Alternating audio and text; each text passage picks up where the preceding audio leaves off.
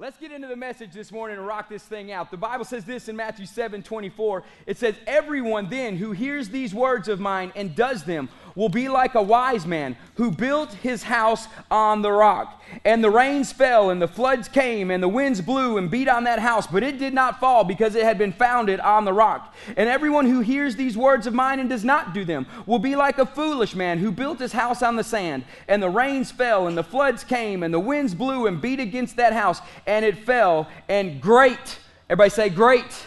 "And great was the fall of it." This morning, we've been working all 6 weeks on building up your life so you don't have the great fall, so you don't have the great crash, so you don't have the great collapse in your life. And as we jump into this morning's message, we know that as we read this last part of the Sermon on the Mount, it can be summed up into 4 phrases. There was a person who built a house on a rock, and there was a storm. Jesus is making a comparison of you and your life to a house. And the Bible, and we know this, has never wanted us to leave a generation helpless, homeless, or hopeless. And so in this, we're not going to leave a generation any longer helpless, homeless, or hopeless. And so as we jump into this morning's message, it's called You or Me. You or Me is the title of this morning's message. And so as we jump into this morning's message, I want to read to you about the cornerstone. The cornerstone is this. The cornerstone, or the foundation stone, or the setting stone, as some refer to it, is the first stone in the construction of a foundation. It is the most important, since, listen to this, all the other stones will be set in reference to this stone.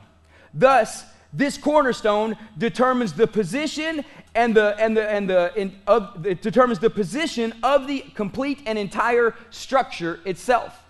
So the cornerstone that God is putting in place determines the structure itself. It determines the position of the structure, and we want to begin to build our life on this cornerstone. People in the time when Jesus built houses, they would go around and search for days and look for the right stone to begin building construction of their house as they began to build. They never started building and then went and found the foundation to build on. Right. Do we get the principle here? The people in Jesus today, they would spend hours and hours and days, even months, searching for the perfect stone to make the foundation of their whole house because they built generational housing. It wasn't just for them, but for their children and their grandchildren to come up after them. So they would look for the perfect stone, and however that stone was set, it would set the course for how the whole house would be built. And so in that, the principle comes in of you in your life. We must ask God this question: God, you or me? You or me? And what am I referring to? As God is building you into a spiritual house, in 1 Peter 2, we found that out. We are being built on the cornerstone of Jesus Christ, correct? Yeah. Or are we? Are we being built on the cornerstone, or are we trying to fit the cornerstone into our lifestyle? Are we really being founded on the rock of Jesus Christ, or are we saying, Jesus, you're good, I think you're a cool person, I want you in my life in some form or fashion, but for me to be founded on you will change my entire position of my life, because the cornerstone sets the position for the entire structure that you're building. And so many of us, I find, we do this with our lives. Rather than being built on the cornerstone, we try to fit the cornerstone into our life. Instead of our marriage being founded on the rock of Jesus Christ, we run to Jesus when our marriage is in crisis because it's not really on the cornerstone. See, we want some form of God in our marriage, but not really to control all of our marriage. We want some form of God in our household, but heaven forbid when he begins to dictate everything in the household. See, the difference of the man who crashed and the man who stood, as Jesus talked about in the Sermon on the Mount, was the one man had his complete life built on the rock, the cornerstone, and when the rains came and the floods came and everything else came, he did not fall. But the one who didn't and just wanted to have part of it on there, it fell with a great crash. See, you would never build a house on 2 foundations. You always build it on a singular foundation. And I've seen buildings built half concrete, half pier and beam, and you know what happens after time? You have a split right down the middle because the ground shifts. But when it's built on the rock of Jesus Christ, it doesn't matter how much the ground shifts because the cornerstone is set in place, and it sets the principle or the position for the entire structure that's going to be built. And so in this, we've got to begin to understand that as we go forward, are you asking God to bless what is not built on him? Yeah. Are we asking God to bless what is not built on him? If your career is not built on Jesus Christ and everything you do in your career is not to further the kingdom of God, and you're saying, God bless my career, you're saying, God bless something that's not founded on you, and you wonder why you're in a stalemate in your career. See, are we asking God to bless things that are not founded on Him?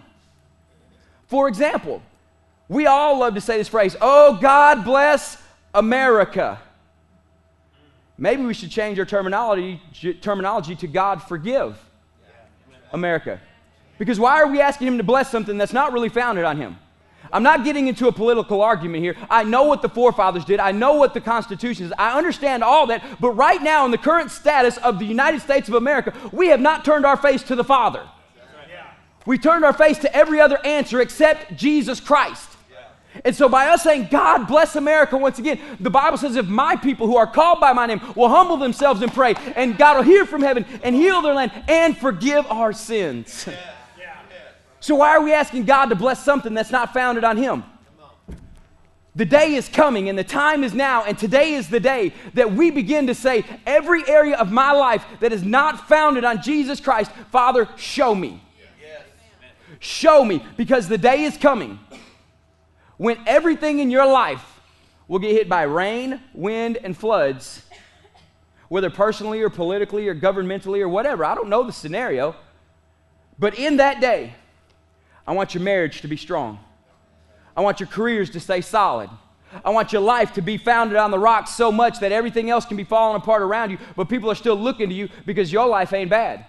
I love the story in Genesis where the man planted in a year of famine and in that same year reaped 100-fold return. See, God wants to do the miraculous and the remarkable with you, but He can't until you're founded on Him. That's right. And so we must get into what God wants us founded on. And so you ask yourself this question this morning, God, is it you or me? And whatever in your life is struggling, it must first be inspected to see if it's built on the foundation of Jesus Christ. Turn in your Bibles for the double dip today to Job chapter number 38. Job chapter number 38. Some of y'all are already looking at me weird because you know my opinion of Job. I'll explain it in a minute. Job chapter 38, let's kick it off in verse 2, and this is what it says. God is talking, and He finally answers Job after 38 chapters. Some of y'all ever felt like that in your life? God, we're 38 chapters in. You finally talking? He wants to talk to you. But sometimes you got to get rid of all your unbelieving, yapping friends that are talking junk in your ear. Right. And He finally speaks up and talks to Job. And I love Job 38 and the next couple chapters because they get good. Job 38 verse 2, God speaks and He's talking to Job and says, who is this that darkens my counsel by words without knowledge? Verse 3, dress yourself for action like a man. I like the way the NIV says it better. He says, brace yourself like a man. Stand up and talk to me face to face. Come on now. It says, brace yourself like a man. God says, I will question you, and you will make it known to me. Where were you when I laid the foundation of the earth? Tell me if you have understanding. Who determined its measurements? Surely you know. Or who stretched the line up on it? Or what were its bases sunk? Or who laid its cornerstone? Everybody say cornerstone. Who laid its cornerstone when the morning stars sang together and all the sons of God shouted for joy? Now I need you to buckle up because we're finna roll through this message real quick, okay? And as we're buckling up and we're going to roll through this message real quick, I want you to begin to understand before any building is ever built, you've got to realize that you need to build it on the rock of Jesus Christ. We've used this rock for about 4 weeks now as an illustration. I'm so glad this series is done because that's a heavy rock. But as you're going to begin to build a building, God has a plan and a purpose for your life that was made and ordained before the foundations of the earth were ever laid, and they're called the blueprints for your life. You're going to hear a lot about blueprints over the next 2 years as TWBC is rocking out the amazing things that it's going to do. And so as we get blueprints for our life, the first thing you got to do before you ever start working on the foundation is you got to do some groundwork. You got to do some ground clearing and you got to do some ground leveling. And in you're doing the ground clearing, we're going to clear some ground right quick between God and between Job and between the new covenant that we're living in and the time and the era that Job lived in. Listen to this. What about Job? Job takes place in mid to early Genesis. Some of y'all are like, what? Yeah. Mid to early Genesis. Some think he was before Abraham. Some think he was after Abraham. Either way, it's 3 covenants ago. Okay? The Bible is a book of covenants where God has made promises to his people about how he's going to send Jesus Christ to this earth for the redemption of all mankind. It is a book of covenants. And if you read it in any other way, you're reading it with a messed up perception of what God's really trying to do. You've got to read the Bible as a book of promises, of covenants to you, his people, the Gentiles who have been brought into the kingdom of God by faith in Jesus Christ. And so in this, we've got to do some groundwork. He was either pre-Abraham or just after Abraham. And so people, many times, we take the word of Job over the word of Jesus himself. Let me give you an example. Y'all all know Job 121. I'll start with the full thing so you get the full effect. Job 121. Naked I came from my mother's womb, and naked I shall return. The Lord has given, and the Lord has taken away, but blessed be the name of the Lord. Really? And I have more believers standing on that verse than John 10:10, where the Bible says that the thief comes to steal, kill, and destroy, but Jesus said, I am come that you would have life and have it in abundance to the full till it overflows. So you can stand on Job, and I'll stand on Jesus, and we'll see where we end up in the end. But here's what I want to clear up about Job. Job said this, the Lord has given, and the Lord has taken away. And I'm not knocking the canon of the Scriptures, and I'm not making fun of the inerrancy of the Word of God, because I believe God's Word is perfect and holy. And so I began to look up the Lord has taken away. This is what it means in the Hebrew. The Lord has put it in his hands. The Lord has took it in his hands. Why do you think at the end of Job everything doubled? Why do you think at the end of Job everything doubled? Because whatever God touches, it multiplies. That's why he said, husbands and wives, get together, multiply, be fruitful, rule the earth and subdue it. Come on, I mean, it's what he said. Whatever God touches, it begins to multiply. So when the Lord has taken away, no, the Lord has took Job's stuff in his hands, and by the end of Job, he gives it back double. Except for his kids, because his kids were never lost, because he made sacrifices by faith in the beginning of his life. So his kids weren't lost. So he didn't get double kids, because he knows exactly where all the kids were. But the possessions that he had, he doubled them all. Now listen, if you're going to use the Bible, you may as well use it right. And I've heard more people build theology out of Job 121, the Lord has given and the Lord has taken away, than out of John 10:10, where Jesus said, I am. And a lot of versions say, I have come. But the true Greek in that is, I am come. The great I am has come. And I am come that you would have life and have it in abundance to the full till it overflows. And so I'm going to stand on Jesus' words.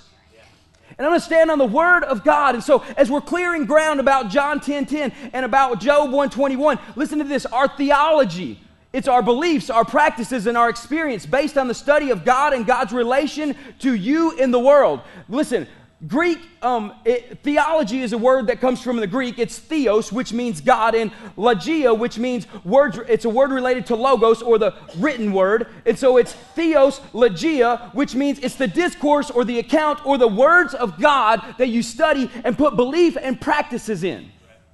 So whenever I use the word theology, it's a word from the Greek that you have applied to your life, and your theology is what you believe and practice.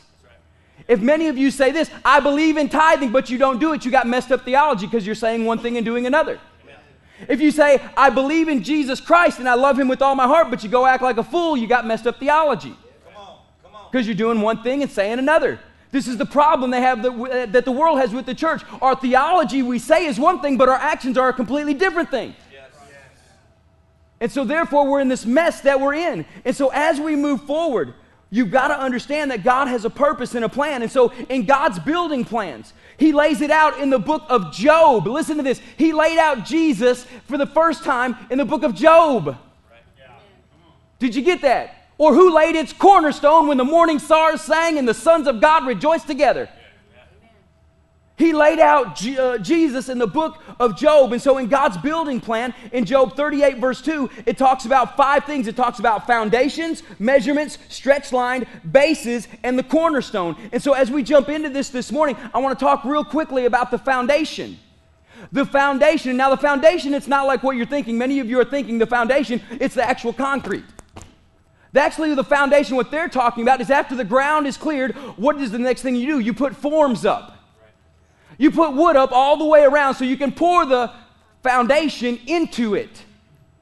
But as that begins to happen, as you put forms up, God had to put the foundation or the forms in place for what he was going to do. And the Bible says this in Colossians 1:17. He, talking about Jesus, is before all things, and in him all things hold together.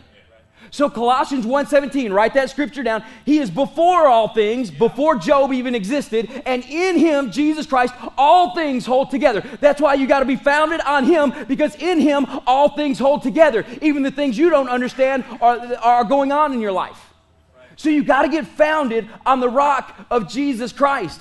And if we are Christians, all of our theology must start on the basis of Jesus Christ and the cornerstone that he is. Every bit of our beliefs, our actions, our experiences, all summed up in the word theology. God and the study of who he is through his word must be founded on Jesus Christ. And I'll get to why here in just a few minutes. So our theology is there. The Bible says in John 1, verses 1 through 3, in the beginning was the Word, and the Word was with God, and the Word was God, and the Word, and he was with God in the beginning. All things, listen to this, all things, everybody say all things. All things were made through him, and without him was not anything made that was made. So Jesus is telling you, I am all things, and they were all made through me, because I am the Word of God that was made flesh and came to dwell among you. Get this picture out of your head. He wasn't the Bible sitting up in God's hands. Okay, a lot of you think when you read that, it wasn't talking about the Logos, it was talking about the Rhema. He was the Rhema of God, the revealed. Rhema means revealed Word of God. He was the Rhema of God right there with God in the beginning. And the Bible says that he was with God in the beginning and the Spirit of God was hovering over the earth. And so you have Father, Son, and Holy Spirit right there in the first 3 verses of Genesis. Okay, he's revealing himself to you through the whole Scripture. And so in that, we've got to realize everything is about Jesus Christ. The first prophecy in Genesis 3:15 is about Jesus Christ. I will put enmity between you and the woman, and between your offspring and her offspring, and he shall bruise your head, he will crush your head, but you will bruise his heel. It's talking about Jesus Christ on the cross. So in Genesis 3:15, he prophesied of the cross, how Jesus would come to you and take care of you through the cross, but you've got to make him your cornerstone and you've got to make him your foundation. So what we're talking about right here is when in Job, when we just read the passage in Job, and it says, where were you? It says, dress yourself like a man and make it known to me. Where were you when I laid the foundation of the earth? That's Jesus Christ. He is the forms of everything that we do. He is the beginning. Then it talks about the measurements. After you put up the forms, what do? You measure to make sure everything's in its proper place. You go back and measure where the forms are to make sure the plumbing runs into the right place, to make sure the faucets are in the right area, to make sure the washer and the dryer can go in the right places and they got the right hookups. You measure. So God, in his infinite wisdom, have you ever known that nothing has just occurred to God? You know, God didn't wake up one day and say, oh, it's a great idea. God has never had an idea. He always had all the ideas. He's all knowledge. So nothing has ever just occurred to God, and nothing surprises God. And so from before the Bible was even written, he has this plan to build a spiritual house out of you, and it starts with the foundation or the forms, and then he wants to measure what's going on in your life. Now, a lot of people don't like measurements because it means accountability. Hey, come on now. Let's get some accountability in our life. Let's see what God has planned for us. Measure means to properly place things in the right area. And so as he begins to do this, I want to walk you through the whole Bible in about 5 minutes. Can you believe me? No, Monica's over there like, I don't believe him. He can't do it. All right, put me on the clock. It's 9:41. Here we go. The Old Testament, he wanted to put things in the proper place. And all of the Old Testament scriptures are centered around the coming of Christ. The law is the foundation laid for Jesus Christ, and the books of the law are Genesis through Deuteronomy. And so the first 5 books of the Bible, the Pentateuch, everybody who was being raised in Jewish culture had to memorize the first 5 books of the Bible. Memorize them. Y'all mad about Psalm 23 when you were a kid. Come on now.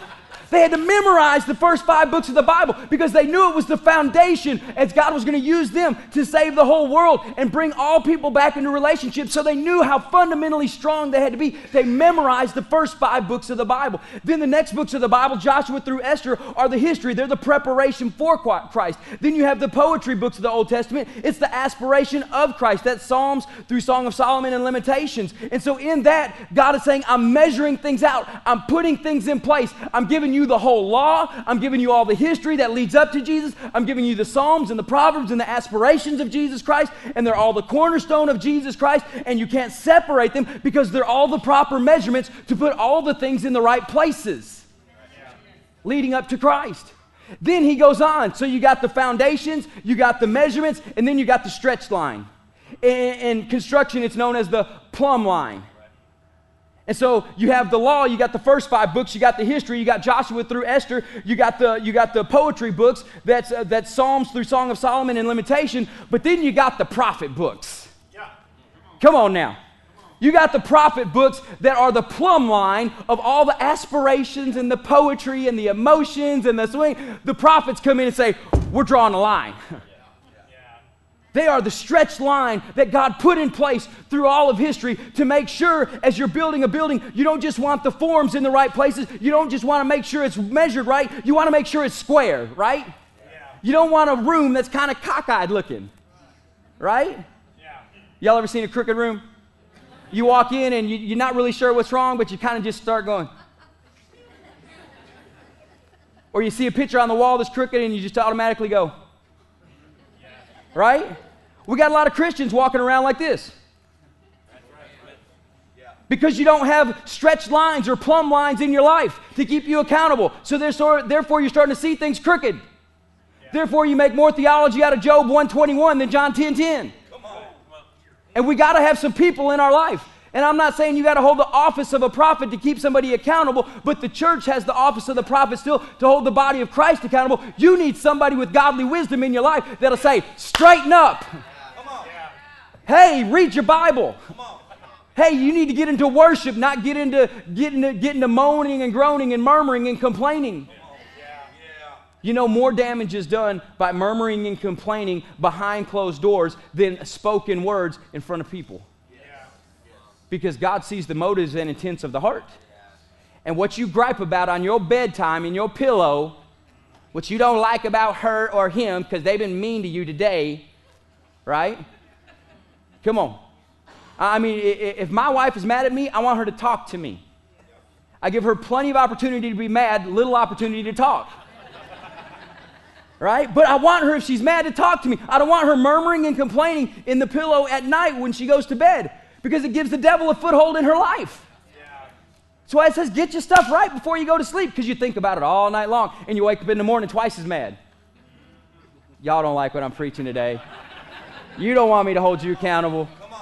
Come on. God put measuring lines in place to hold things accountable. And then that's the prophets, and they are the expectation of Christ. That's Isaiah through Malachi. But then at the end of Malachi, many of you know there's 400 years of silence. What? 400 years of silence? Somebody's looking back at the clock. I got 1 minute. I'm doing good. You got 400 years of silence. And the Bible says you got foundations or forms, you got measurements, and you got the stretch line, but then you also have bases that were put in place. In Job, he said their bases, or where were its bases sunk, the Bible says. There's 400 years of silent time. But listen, silence from God does not mean that God is not working. Silence from God does not mean that God is not working. The 400 years of silent times, he was using the Greek culture and the Roman culture to make everything on the earth physically line up. We got the Greek language that came into play through Alexander the Great in the year, 336 BC. Alexander the Great went on his conquest, took over the whole known earth at the time, and the Greek language was instituted. So the world had one language, and it was Greek.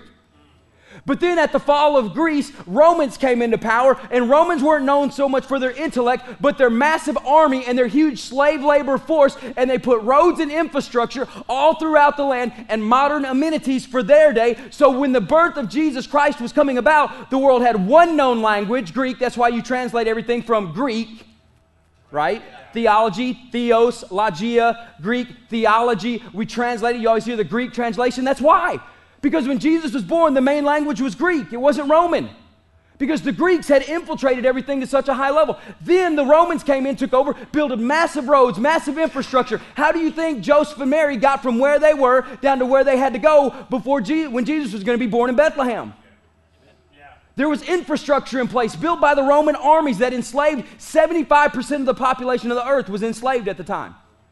Y'all don't want world history in here. Come on. But in that 400 years that the church world says God was silent, he wasn't silent. He was using the very people who would crucify him to build the empire that he would come into first. He wasn't silent at all. He was working on something. He was putting bases in place. And the bases that it's talking about, it's like the bottom of a column. You ever seen a round column, but it's got a square base? That's the base to hold up the structure of the whole column that holds up the structure of the house. God says, I got to put some bases in place. So now I got my foundation, and I got the measurements now. I got the stretch line to keep it in order. I got the base in place. Now I'm going to put the cornerstone right where it belongs. Come on now. He knows what he's doing all along. And if he organized all of history from Genesis all the way up to the birth of Christ, just like that, through the books of the law, the books of history, the books of the poetry, the books of the prophet, now into the New Testament where it's the coming of Christ. Come on. He knows what he's doing when he's building something. And he looks at you and says, I'm building a spiritual house out of you. He knows what he's doing. You got to start trusting him. Because the God of the miracle is still the God of the process. Embrace the process if you haven't gotten the miracle. And it's hard. I know it's hard. It's not always fun, but you got to embrace it because he's building something out of you. And the New Testament is the fulfillment of Christ. Matthew, Mark, Luke, and John depict Jesus. Matthew as the king. Mark as the servant. Luke as humanity. And John as deity. Matthew, the Gospel of Matthew, was written to the Jewish people. The Gospel of Mark was written to... The Gospel of Mark was written to the Roman people. The Gospel of Luke was written to the Greek people. And John was written to the whole world. That's how the New Testament lined out. And so he's got four people signifying four different realms in the earth. And everything the Bible says must be confirmed by the mouth of at least 2 or 3 witnesses. When there's a fourth involved, it's a done deal. So he wrote 4 Gospels. Come on now. He's building something. Hey, listen. When you'll get as excited about information that brings revelation rather than just momentary inspiration, your life will be a lot more secure. When you'll embrace this history lesson that I'm giving you about Jesus, you'll have a lot stronger theology than me just using good, quick catchphrases that get you excited. I would rather a church be excited about information that leads to true revelation rather than just inspiration that amounts to nothing. So I'm not giving this for no reason. I'm giving this on purpose and with a plan to prove to you that nothing just happens in the mind of God. He's got it set out and laid out from the beginning of time. And so the cornerstone comes into place. And now listen to Job 38, 2 through 4 again. It says, who is this, talking to Job, who darkens my counsel with words without knowledge? He said, Job, stand up. You've entered my presence. But you haven't brought light, you've brought darkness. And you've darkened my counsel of people. Read Revelation if you want to know his counsel of people. You've darkened my counsel because you've spoken words without knowledge. God, I don't know why you gave me this man or this woman. Stand up and brace yourself like a man or a woman because you just darkened his counsel with words without knowledge. He knows what he's doing when he gave you the person you're married to. He knows what he's doing. Ooh, I need 45 more minutes. Come on, I'm going to wrap this up. And then it says, brace yourself like a man, dress for action. I'm going to ask you some questions, and you, Job, are going to tell me what's going on. Where were you when I laid the foundation of the earth? Tell me if you have understanding. Everybody say understanding. Remember this in the book of Hebrews. We've said it over and over again. Hebrews 11:3. If you have understanding. By faith, we understand. We mess up church because we try to understand by faith. You can't mix up the words of God. He's got them there in a perfect order for a reason. He's not dumb. The people in the Old Testament, the Bible says that the law failed them, not that the law was bad. The law was perfect. The law was holy. The law came from God. You're in the church saying, oh, the law was horrible. The law wasn't horrible. The law was perfect. It was from God. It was his first love note to them. They just didn't take it by faith. They tried to, the Bible says, because they did not even observe the law by faith, they failed miserably, and it caused them to die. So in this church, you've got to do this. You cannot approach God by your understanding. You've got to approach him by faith, because then by faith, you'll gain understanding. When Job finally shut his mouth and listened to God, and his friend shut his mouth and listened to God, he went before God, and then finally by faith kicked in. Then he began to get understanding at the end of God's discourse. Okay? So it's always by faith we understand. And he asked Job that question. Tell me if you have understanding. Job's answer, nope. Actually, he didn't answer at all. Smart guy. Sometimes it's wiser to shut up than to speak up. Amen. And so he asked this question. Where were you when I laid the foundation of the earth? Where were you when I started the process? Revelation 13:8 says this. The Lamb who was slain from the creation of the world. So before the foundations of the earth were ever laid, Jesus Christ was already slain in the heavenlies in the mind of God. Before anything you know of the earth's existence, he was slain before the foundations of the earth were ever even laid. Before in Job, when it says right up here, it says, where were you when I laid the foundations of the earth? Jesus was slain before the foundations of the earth were ever laid. So when now God did his stuff in the earth, he always had the cornerstone in mind. He always had Jesus in mind, which means he always had you in mind. And in this, you got to realize he's got you in mind. And then verse 6 and 7, it's continuous. And as we jump down to verse 6 and 7, I want you to read it how it really is. It's continuous in the scriptures, and in the English language, we broke it up. And I want you to read this like it's really meant to be. As it's continuous in the scriptures, it says, or on what were its bases sunk, phrase ends. Now this whole next thing that I'm about to read is supposed to be one straight long phrase. We in the English have put a number by it and made it a different verse and a comma behind it, which separates thoughts when this wasn't supposed to be separated as thoughts. Go study your Greek and Hebrew. Because this is what happened right here. It says, or who laid its cornerstone when the morning stars sang together and all the sons of God shouted for joy.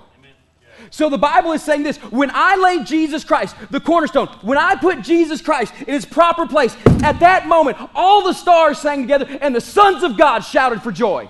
That means all the angels. Sons of God means angels. It says, when I put Jesus Christ in the place where he's called to be, from the blueprints that I've had before the foundations of the earth were ever laid, I put him in his place. At that moment, all the stars and all the galaxies began to sing before the Father. And the sons of God, the angels, shouted for joy because he knew redemption is always possible for a people who needed it.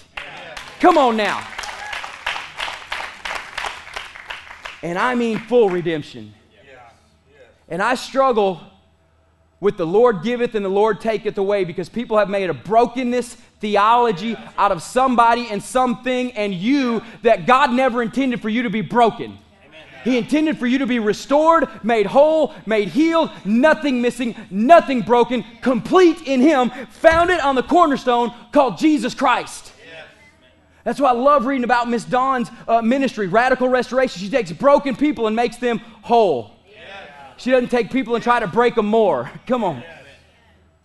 Oh, if we're broken, a little light will shine through. If you're fixed, a lot of light's going to go forth. I don't know about you. If it's dark, I don't want a broken, cracked flashlight. I mean, come on now. Let's think a little bit. Lord, I'm calming down. Ooh. Boy, there's a reason I struggle with people's Job theology, because they darken the counsel of God with words without knowledge. Oh, but now that you know you're accountable for, there's a measuring line in your life. That's right. And now that you're accountable for, you're brought to the place where you get to go with the gospel of Jesus Christ. Because when he was laid, the morning stars, all the stars sang together, and the angels, the sons of God, rejoiced in the heavens. Why? Because Ephesians 2:8 is now a possibility. For it is by grace you have been saved. Through faith, not understanding, through faith you've been saved. And then through faith, it is not your own doing, it is the gift of God. Yeah. I'm going to make it real easy for you this morning. The whole purpose of this whole message is one thing. Jesus Christ was never a mistake. Yeah. Jesus Christ didn't happen by accident. Revelation 13:8 said he was slain before the foundations of the earth were ever laid. He was slain before you were thought of. Well, that's not theologically true because God can't think of something he's never thought of before, but you understand what I'm saying.